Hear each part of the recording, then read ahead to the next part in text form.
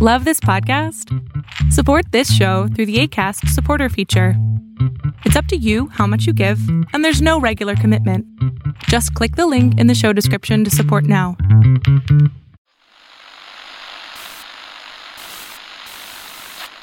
Nine, 12, 10, 28, 2, 23. This is Deep State Radio, coming to you direct from our super-secret studio in the third sub-basement of the Ministry of Snark in Washington, D.C., and from other undisclosed locations across America and around the world. Hello, and welcome to another episode of Deep State Radio. I am here. I am David Rothkopf, by the way, and I am here, and I am in New York City, about to go to Washington, D.C., in our third sub-basement of the Ministry of Snark studio in Washington, D.C., is David Sanger of the New York Times. At an undisclosed location is current Tiara of Optimism holder Rosa Brooks of Georgetown University. And walking through an airport parking lot somewhere in California is Kori Schake.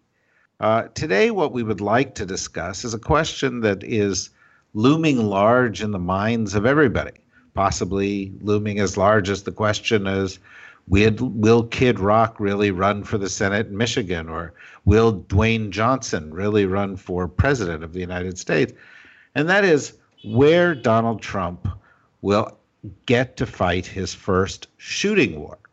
And the place I'd like to start is a place that David Sanger knows extremely well, and he's been writing a lot of very, very good stuff about recently, and that is North Korea.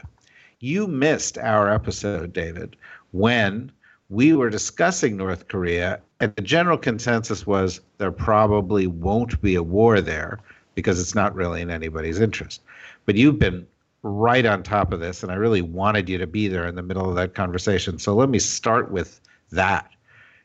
What do you think the likelihood as of right now that there will be some kind of military confrontation between North Korea and South Korea, North Korea and the United States, or some combination thereof? I think there's a fairly high likelihood that there will be a low-level confrontation, which could mean the North Koreans shelling something in South Korea, some kind of confrontation in the high seas when the United States tries to inspect a North Korean ship, a cyber attack by North Korea on the U.S., a cyber attack – we've already had several by the United States on North Korea.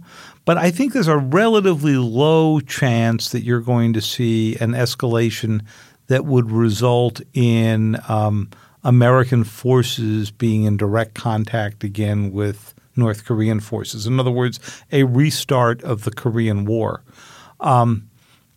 There are some things that could trip us into that. If you take Kim Jong-un and Donald Trump and put them together, they have 7 years of governmental experience. 6 of those belong to Kim. And they probably have 37 psychiatric disorders between them.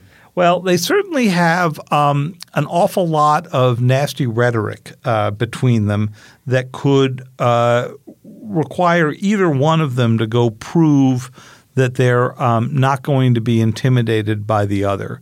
And it is the possibility of miscalculation and of rapid escalation from that miscalculation that worries me the most about whether we got into a full-scale conflict. Let me just give you a short example. The U.S. hails a North Korean ship it's suspecting of carrying material for the nuclear missile program or just plain old weapons. The North Koreans refuse to stop. The U.S. surrounds the ship. Someone in North Korea takes a shot at someone in the U.S. ship. The U.S. ship takes the cargo ship, the North Korean cargo ship, and puts it at the bottom of the Pacific. And all of a sudden, Kim's got to decide how and when to retaliate. That could be ugly. Now, Rosa, as you sit so close to the helm of one of America's leading law schools, and I listen to David, and then I think of some of the confrontations we might in fact face with Iran. I wonder, to what extent are you guys directing people to study the law of the sea? As a matter of fact, David, we have a number of classes on the law of the sea, which is very interesting and important. And people who are not lawyers think it is boring and trivial, but we love it. And we study it like crazy. That sounds like Corey in the background. She loves the law of the sea, too. We all love the law of the sea. I do love the law of the sea. I mean, really, who doesn't, except for the U.S. Senate, unfortunately. Well, that's true. That's true. And Corey driving with her window open makes it sound like she's actually at sea. I'm sorry. I want to know does the law of the sea indicate whether or not you can wear a tiara while at sea? Even if a tiara you're in international waters, you can wear any kind of tiara you want. Got it. See? Okay. Yeah, as long as you're beyond the coastal waterways, North Korea can't control. It has to be flagged, though, doesn't it, Rosa? Yeah, it has to be flagged. No, the law of the sea is fun, among other things. It sounds boring, but it's actually really fun because it tells you all about what to do with pirates and so forth. It also tells you why China is wrong about various things. And unfortunately, it tells you why the U.S. is wrong about various things, too, which is sort of why the Senate doesn't like it. But that's another story. I don't want to digress too far, but I saw a story today that talked about a United States submarine of a very secret sort called the Jimmy Carter returning from a mission. And the submarine was flying the Jolly Roger. And the commentator noted that suggests that they had just done something operational on the course of this mission from which they were returning. Now, this is the kind of naval lore that I didn't really know. As opposed to that they were having a good time with the press, which it could also suggest. Very possibly. But I thought, that's interesting. The United States flies the Jolly Roger when we're doing operational missions. I wonder if that sends the right message. When dealing with North Korea, it might send exactly the right message. Yeah. Well, that's true. Now, David, and then we'll get into serious conversation here. As you're watching the North Korea thing, it seemed like we sort of have had a couple of spikes of concern. And they tend to surround North Korea doing something like setting off an enhanced nuclear device or launching a missile. And it seems like North Korea is doing that far more frequently. Is it your sense that they will continue to do that frequently? We will continue not to be able to stop them, and therefore we will continue to have neuralgic reactions to their experimentation on a kind of every other month basis now for the remainder of this administration? We could well. And what this depends on, David, is a few things. First, we're a little bit of an inflection point right now where we're trying to figure out whether this latest round of United Nations sanctions deeply watered down from what the Trump administration wanted. They wanted to cut off all the oil. They wanted the right to use military force to go intercept ships in the high seas to inspect them. They wanted to seize Kim Jong-un's personal assets if he has been keeping them around the world. They didn't get any of that. They got very watered-down sanctions, and they decided in the end, like every president before Donald Trump has decided, that it's better to get a unanimous United Nations resolution than it is to get something that would really make a big difference to the regime right away. So he went back to the same incremental approach that he has rightly criticized every president before him for applying. So if you're Kim Jong-un and you look at that, you say to yourself, well, look, I set off what I claimed to be a hydrogen bomb. If it wasn't a hydrogen bomb, it was pretty close. It was on the steps there. And the worst I got was a slight uptick in sanctions. So why wouldn't he keep going until he's got a Pakistan-like nuclear arsenal, missiles that can reach the United States, and then say, you want to have a freeze in the system? Well, now I'm ready to freeze because I've got everything I want. And that is my guess about what his strategy is going forward. And all those people who say that Kim Jong-un is crazy, well, people who listen to Deep State Radio may be crazy. People, okay. People who join us as guests are certainly crazy. Right, okay. the host is beyond question crazy. Okay.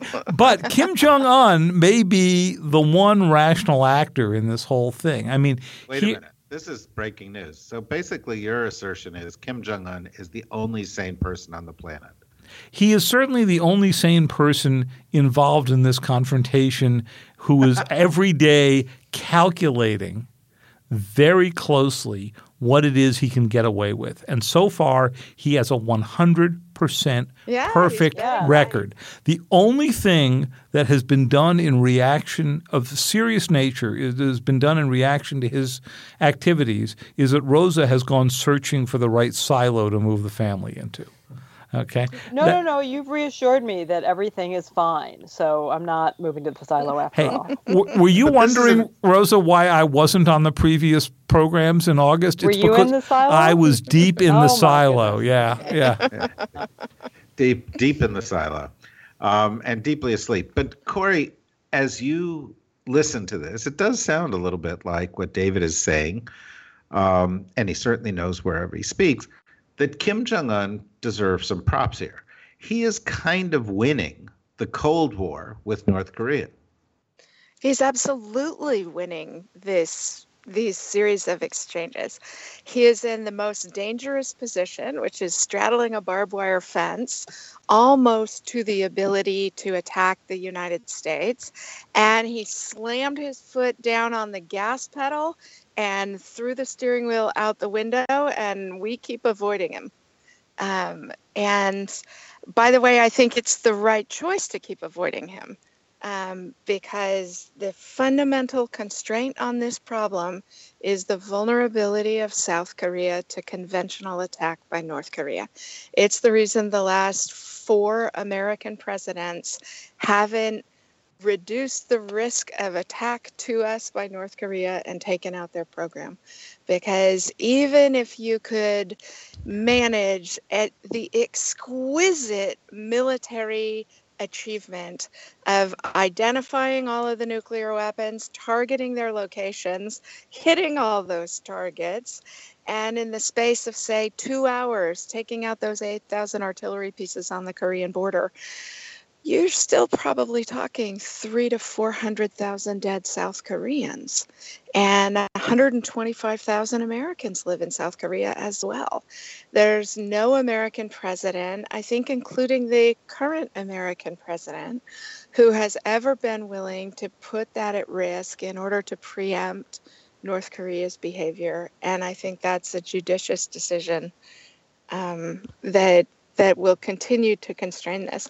On David's example about the miscalculation of a ship at sea, I would say with great admiration of the American Navy that they have been subject to an extraordinary series of provocations by the Iranians for about the last 2 years in the Straits of Hormuz and in the Arabian Gulf.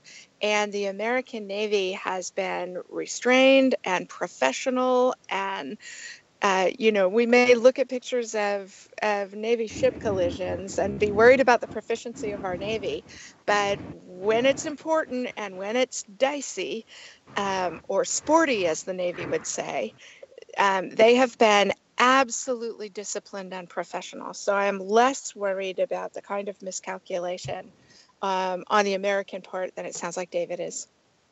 But you're sort of sidestepping conveniently several recent accidents in the Pacific. No, I think I acknowledge that Navy ships have been bashing into things and having things bash into them in the Pacific. Well, that's, that could provoke things somewhat, but I would never argue openly with Corey, because every time I do, I lose. And because she basically said at the beginning without saying it that, you're exactly right. David is right. Yeah. He is exactly right. But here's why I'm worried about the Navy part. I think I agree with you. They've been extremely restrained in the Iran arena. There is reporting evidence to indicate that in both the cases of Iran and North Korea, the administration is loosening or changing the rules of engagement here to make it clear that they're not going to put up with this kind of stuff from either nuclear wannabes or small nuclear powers. And so if the North Koreans lose control of this and, open fire even with small arms at a ship they think is in their way, I think the United States would be completely within its rights to go respond, but it could lead to an escalation. A cyber attack could lead to an escalation. There is no rule that says that you have to respond to a cyber attack with another cyber attack. Well, there's so many things to unpack here. Let's just go to this issue of loosening or changing the rules of engagement, Rosa. This seems like a very small thing, and it doesn't get a lot of coverage in the press, and there's not big debates on it on the floor of the Congress until there's a problem. And as was pointed out in the Persian Gulf, there have been regular confrontations, and Trump ran on a campaign of saying, we are not going to let them provoke us. They are going to, endure the wrath of the United States if something bad happens. He said similar things about North Korea.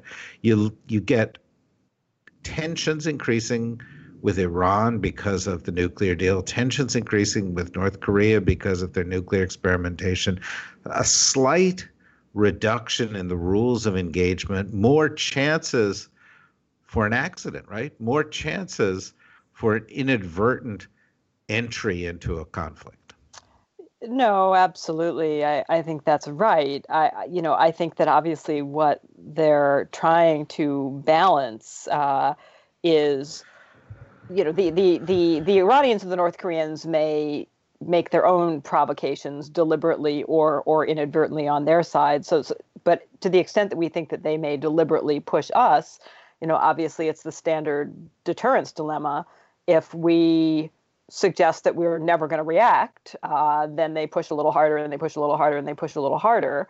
Thus the argument for saying, no, we need to let them know that our rules of engagement are a little bit looser and don't mess with us.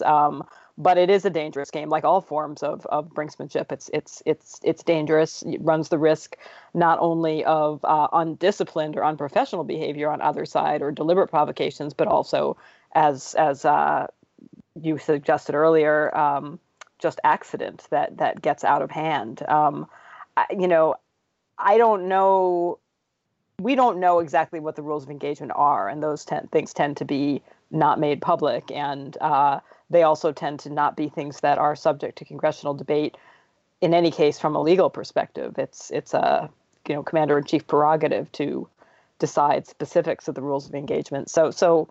No, it is worrying, but I don't know that it's any more worrying than the broader problem that we've discussed many times on our podcast, which is having a president who is himself an ongoing provocation, combined with a North Korean leader who himself is inclined towards endless provocations.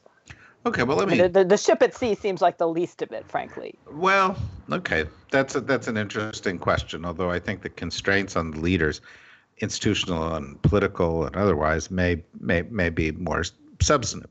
David, the opposite. I think there are. I actually have a much greater degree of confidence that the average U.S. Navy ship will attempt to operate in a constrained manner than I have any confidence whatsoever that the leaders of either of these countries will do so.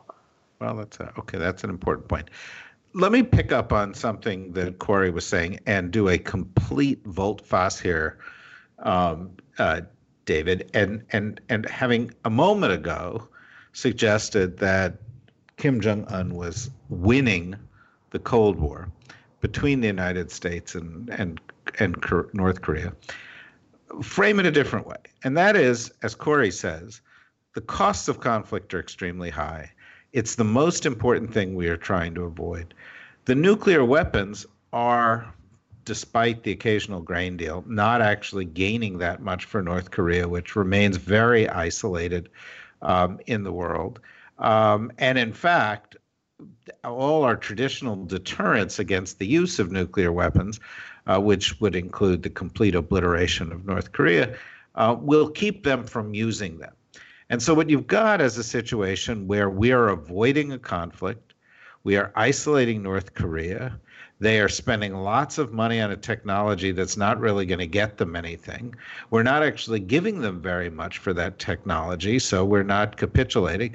And maybe it should be said that all these American presidents who get beat up for kicking the can down the road and everything else, given the fact that we're not going to go to war on the Korean Peninsula to stop this program, are actually managing it in the only way possible. And in the end, if entropy does its thing and the fact that the North Korean system can't possibly succeed economically, that maybe we're handling this in just the right way, and all these critiques are ill-considered.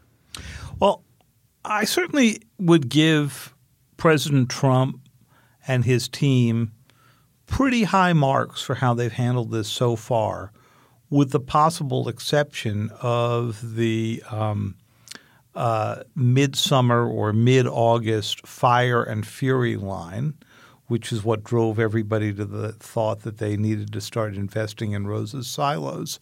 But if you take that apart and you just look at sort of what they did instead of some of the president's more wild lines, they haven't done it badly at all.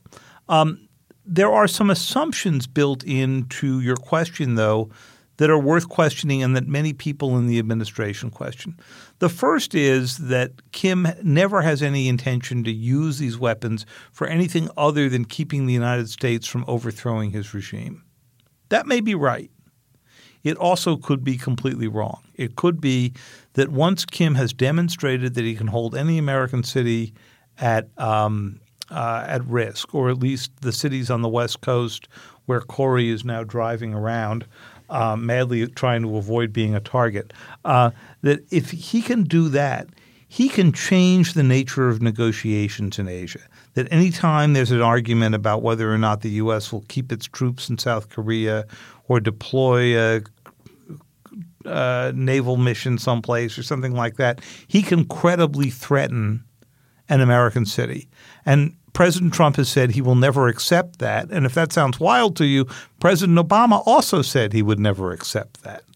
In fact, all American presidents have said they will never accept that. So we're quickly running in this crisis to the question, what happens if Kim can credibly threaten that? And to all those American assurances, do we simply say, okay, we didn't really mean it. We actually are accepting de facto North Korea as a nuclear state, and we're going to live with it and contain it the way we contained the Soviet Union and China and so forth, which is great, except we've all been told for 25 years you can't do that. So that's number one risk. And I think the second risk out of this is that Kim may well conclude that even if he used a nuclear weapon in a first strike, say in a conventional conflict with South Korea, or could threaten that he was going to use it in that he would be betting the United States would not react with a nuclear attack on the North because his second strike could be against Los Angeles. What do you think, Corey? I agree with David. I think this is getting tedious. I am shocked at the number of smart national security people who are not Korea experts, who are nonetheless, confidently predicting that Kim Jong-un's only purpose is regime survival. And I hope that's true, because if it is, I do think the Mexican standoff that is mutually assured destruction will stabilize this very dangerous circumstance. But I don't know that, and a whole lot of other people don't know it either, and are making a series of presumptions about what American policy should be, as though Kim won't, once he believes he has deterrence operating with the United States, start firing on South Korea. I just think we're over-invested in understanding an erratic country that is the least connected to every place in the world, where the leadership has shown a a really frightening willingness to impose catastrophic costs on its own society for purposes that seem mysterious to us.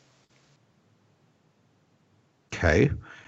Rosa, I want to pivot a little bit. I want to sort of pivot back to those accidents, and I want to pivot to the question of having sort of played around with the North Korea idea and sort of come to the conclusion that low-level conflict may be possible, higher-level conflict less likely.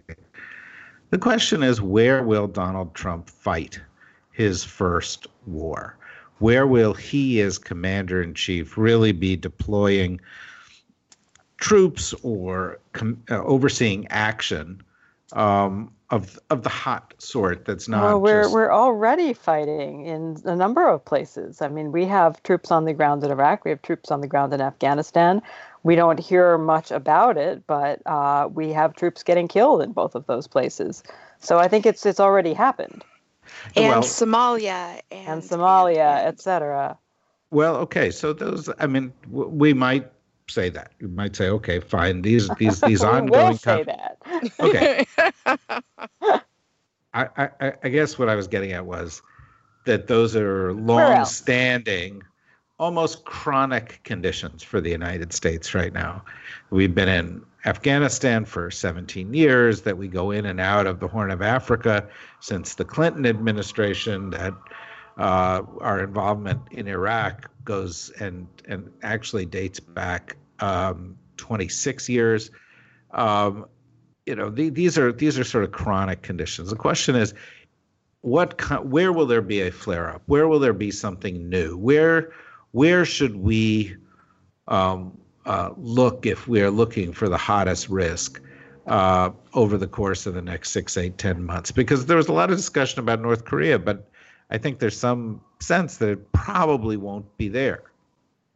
I'm going to stick with my longstanding, tried and true commitment to saying I have no idea, because the one and only thing that we do know for certain about this president is that he is erratic and unpredictable. I actually think that trying to predict this is a fruitless effort, not only because obviously we don't know what other people in the world are going to do, but because most of all we have not this, I don't have any confidence that there is any stability whatsoever or predictability to Trump's reactions. So who knows? It could be any place. Okay, so I'll differ from that one.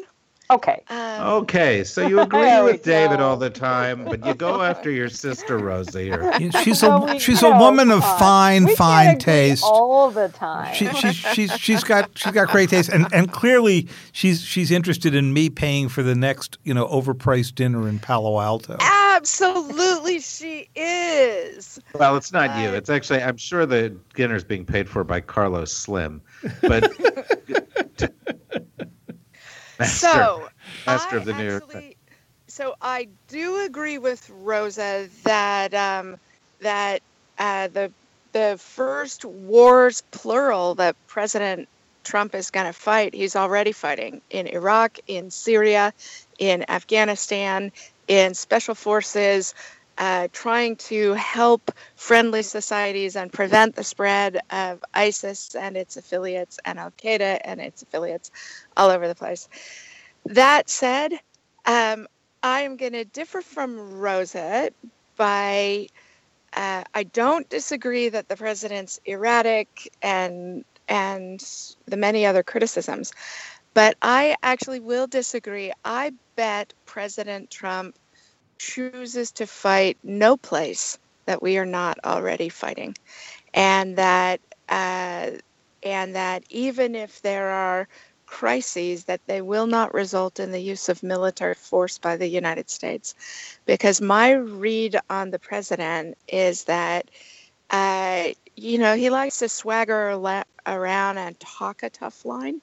But if you look at the choices he's made about the use of military force, the strike on Syria after the 17th chemical weapons use by Bashar al-Assad, the decision about forces in Afghanistan, the strategy for fighting ISIS in both Iraq and in Afghanistan, it looks to me like the president in all of those cases, is angling for minimalist options and do nothing options. He really had to be persuaded not to walk away from Afghanistan. And with the range of choice that I understand from reading in the newspaper that were presented to him on the Syria chemical weapons choice, he chose the most narrow one of them. So I don't actually think he is reckless or quick on the trigger. I actually think he basically thinks wars are a losing proposition for us, and he wants money-making propositions for us. So, David? I actually wouldn't go so far as to confidently predict that remains the case, but I think that you are right, Corey. It could actually turn out that despite all of the bluster, he is a big chicken. Which isn't a bad thing necessarily, depending, particularly when it comes to not starting nuclear conflagrations. I think Right. a big chicken is preferable to a big hawk. But no, that may well turn out to be the case, that he's not that interested, that he likes to bluster and make noise, and then he loses interest. And luckily, there's always some other crisis coming up to distract him.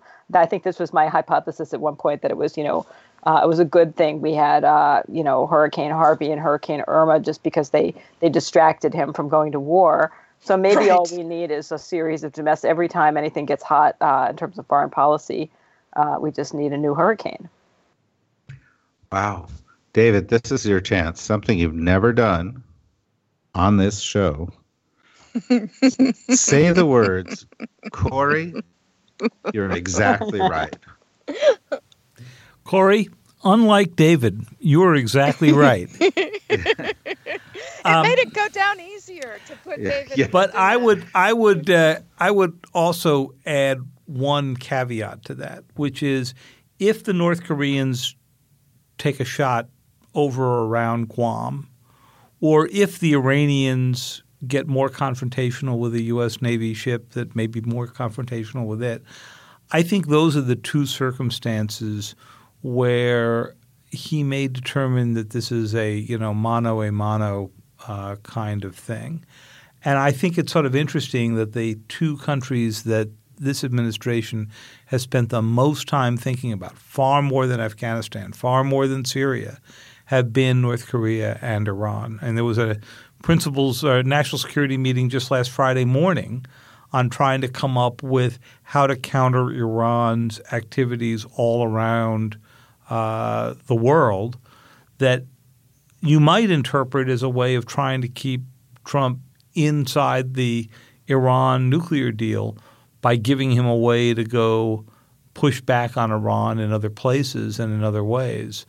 But in any case, those are the two he spent the most time working himself up about. And I think those are the two places that remain the biggest risk outside of some escalation in Afghanistan, Iraq, et cetera. Well, and I have to say, I fully intended to provide the big twist for this conversation by articulating the view that Corey just articulated. That is a first. It's a first that David's pulling up the rear with opinions here? That's a first, Corey? No, that's not. No, that's not the first. But I had thought about it, oddly, and I'd come to the conclusion that it seemed to me that starting new wars was not his style, that he was a classic bully who liked to talk tough, but when he gets stared squarely in the eye, he backs down, that he'd like to have a couple of deals. And that on some level, Trump, despite all his talks of we've done more, we're doing more, and so on and so forth, would be perfectly happy if he didn't screw anything up terribly, if things just sort of cruised along, he gets a couple of wins, but doesn't get hung up in this kind of thing. We're going through a discussion about, is Trump really the closet Democrat that he's been his whole life? I'd be so happy if we could blame him on the Democrats. Oh, I just, Corey, here's this fantasy that, he and McConnell, it just gets worse and worse. And one morning, Trump wakes up and he goes, "That does it." And he pulls out his, smartphone and he tweets, "I've decided that I'm going to switch to the Democratic Party." I would be so happy.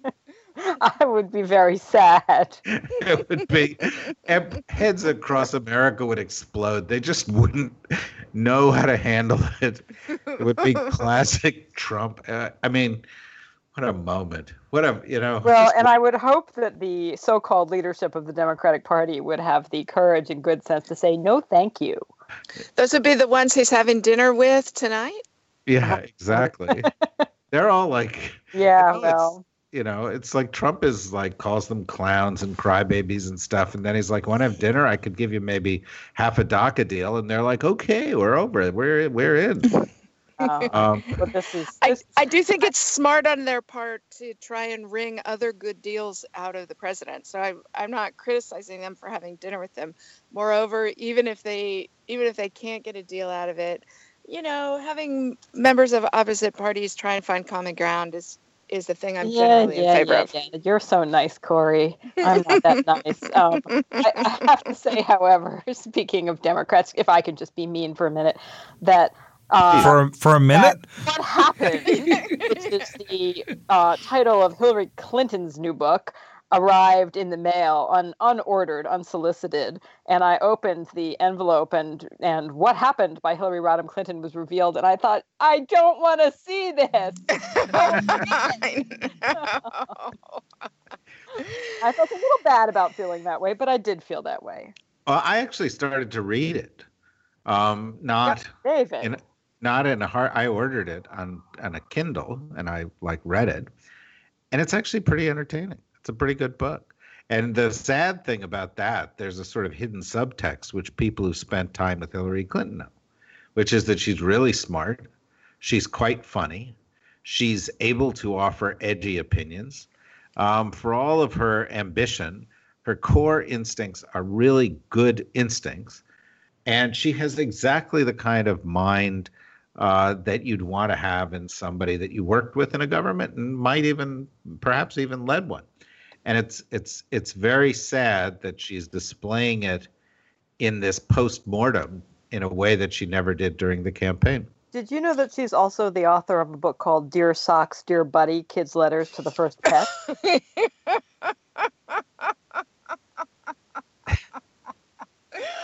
Just saying. Nothing but net, Rosa. Nothing but net. I don't know. I don't quite. Hey, I liked point. that book. Okay. What is wrong with kids writing letters to their pets? Why do you hate pets? Why do you hate kids? I like pets. My next book is going to be My Pet Dog. Love the Sea. Letters my dog wrote me. Right. Yeah. Exactly. When everyone became pets and pets became everything. Yeah. Step on no pets, a motto to live by. Yeah. Exactly. I was kind of looking forward to Rosa's Hammerhead Sharks and the Law of the Sea. No. It would be Rosa's Sharknado and the Law of the Sea. There we go. Does the Law of the Sea apply on land in the instance of Sharknado? Yeah. Does the Law of the Sea apply to land sharks in Congress? Yeah, but if a shark is flying through the air, hurled at you from a cyclone, and it lands on your head, who do you sue? Hillary Clinton? Well, no, that's wrong.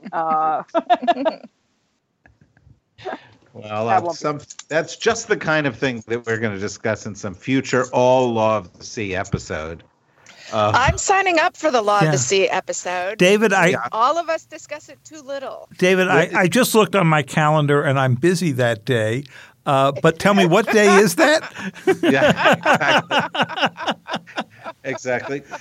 And Corey, what is your favorite Law of the Sea incident? I mean, there must be something involving Her Majesty's Navy in the South Pacific and the Mutiny on the Bounty era, something like that. Well, as you know, the Law of the Sea is a recent treaty, so it doesn't really extend back to the days of For example, the Paris Treaty on seaborne interdiction that the United States refused to sign up to in the 50s and 60s. Please correct me where I get this wrong, either Rosa or Deep State nerds. But we refused because we did not want slave ships interdicted. And then once the Civil War broke out, President Lincoln was in a real hurry to try and get the Congress to agree that for purposes of blockading the South, this was a fantastic treaty. Am I close to the mark on that, Rosa? I have absolutely no idea, Corey. But that sounds absolutely right. Yeah, but I have to say, on behalf of David, we're both insulted that you don't believe we knew the answer to that. Oh, I apologize, my friends. What is the answer, David? Yeah, David. You know, I've been busy. I've been busy Googling here, trying to come up with the answer, which is where I get all of my great international legal opinions. But for some reason, as soon as I typed in international, law of the sea, my iPhone ran out of battery. Oh, I think it's because they don't. Part of the secret Russian information war. No, they don't work underwater. That was your mistake. Yeah, I thought you were going to say that as soon as you typed in "Law of the Sea," your phone went to sleep. Which, yeah, it's maybe happening. Okay, I object, David. All right, yeah, we need a special Law of the Sea episode. I'm going to invite all my friends. Yeah, okay. Well, we'll do a Law of the Sea. But you know who loves the Law of the Sea? John Kerry. He loved the Law of the Sea. Because he's a fascinating man. And he will with be one. Fantastic taste. He will be one, and probably the most prominent, listener of the 10 listeners to that episode. He's responsible for the entire windsurfing section of the Law of the Sea. Actually, possibly the best Onion article of all time. From the 2004 election, John Kerry gives common man speech from windsurfing on Bay. Well, nice. Yeah, those were the days. Those were the good old days when we just didn't elect presidents because they were, I don't know, slightly dorky. Oh, I'm homesick for those days. Yeah, exactly. Yeah. Well, look at the current cover of The New Yorker, which is a picture of something like Hillary Clinton staring out the window. And the topic is imagining what it would have been like had Hillary Clinton been elected president. And I looked at it and I got a little choked up. It was like, oh my God. Literally, I found it a little moving. It was a little disturbing that we had been so close. And yet, here we are. But here we are. Deep State nerds. What you've heard in the course of the past 45 minutes is a discussion that should once again make you a little more comfortable. Because these dark-minded experts who regularly turn up in our third sub-basement studio here in the Ministry of Snark, and who are very dark-minded about most things, sort of kind of think that an additional new shooting war under Donald Trump isn't that likely, that there are a lot of factors mitigating against it. Does it mean the world's not dangerous? No, the world is dangerous. Does it mean the president's not dangerous? No, the president is dangerous. But it does mean that some of your worst fears may not play out. That's a little victory, and these days little victories are plenty. David Sanger, thank you, and we look forward to having you back again often. Corey Shockey, I hope you got home all right. You're safe. Thank you. Rosa Brooks, despite your hatred of kids and dogs, thank you. Wait a minute. Don't let your kids or dogs know this. And I hope I like my kids. I don't know about everybody else's kids or dogs, but mine are really nice. By the way, that is exactly my position on children. Mine are nearly perfect. The others I'm not so interested in. In any event, thank you, everybody. Come back next week. There will be more exciting news of the world, and I will be doing our first or maybe both episodes from Venice, Italy. And I will. Ooh. David, why don't you ever take us to these nice places to go to?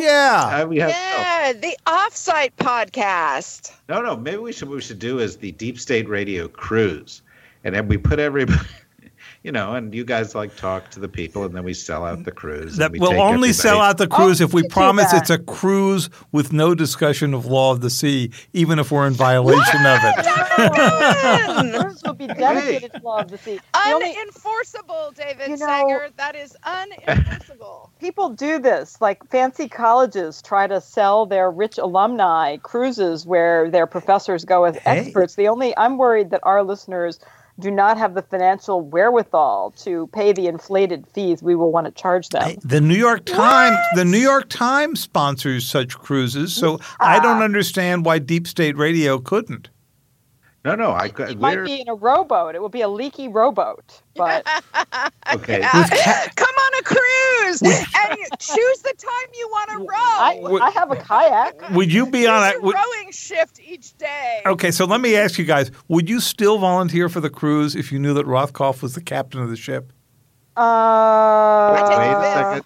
I'm probably alone among the four of us are actually sort of qualified to actually be a captain of the ship. I don't know. Our producer, Ian Enright, who's sitting there quietly listening to us make fools of ourselves, I'm going to nominate Ian as the captain from Goat Radio.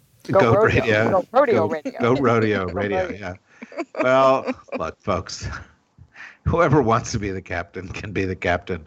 This is we'll have to do a Twitter poll on the viability of the cruise to nowhere, or the All Law of the Sea cruise. In any event, next week the cruise will be in a little gondola down a canal in Venice, Italy. Me, George Clooney, Amal, that kind of stuff. And of course, Rosa, Corey, maybe David if he can join us, and all of you. Please come back. We look forward to having you join us. Tell your friends. We are continuing to grow, and we really want you to make this part of your weekly habit. Thank you very much. Deep State Radio is a production of the Deep State Radio Network, a division of TRG Interactive Media. Our podcast today was produced in cooperation with Goat Rodeo Productions and was supervised by Ian Enright. Join us again for another episode of Deep State Radio. If you don't, we know where to find you.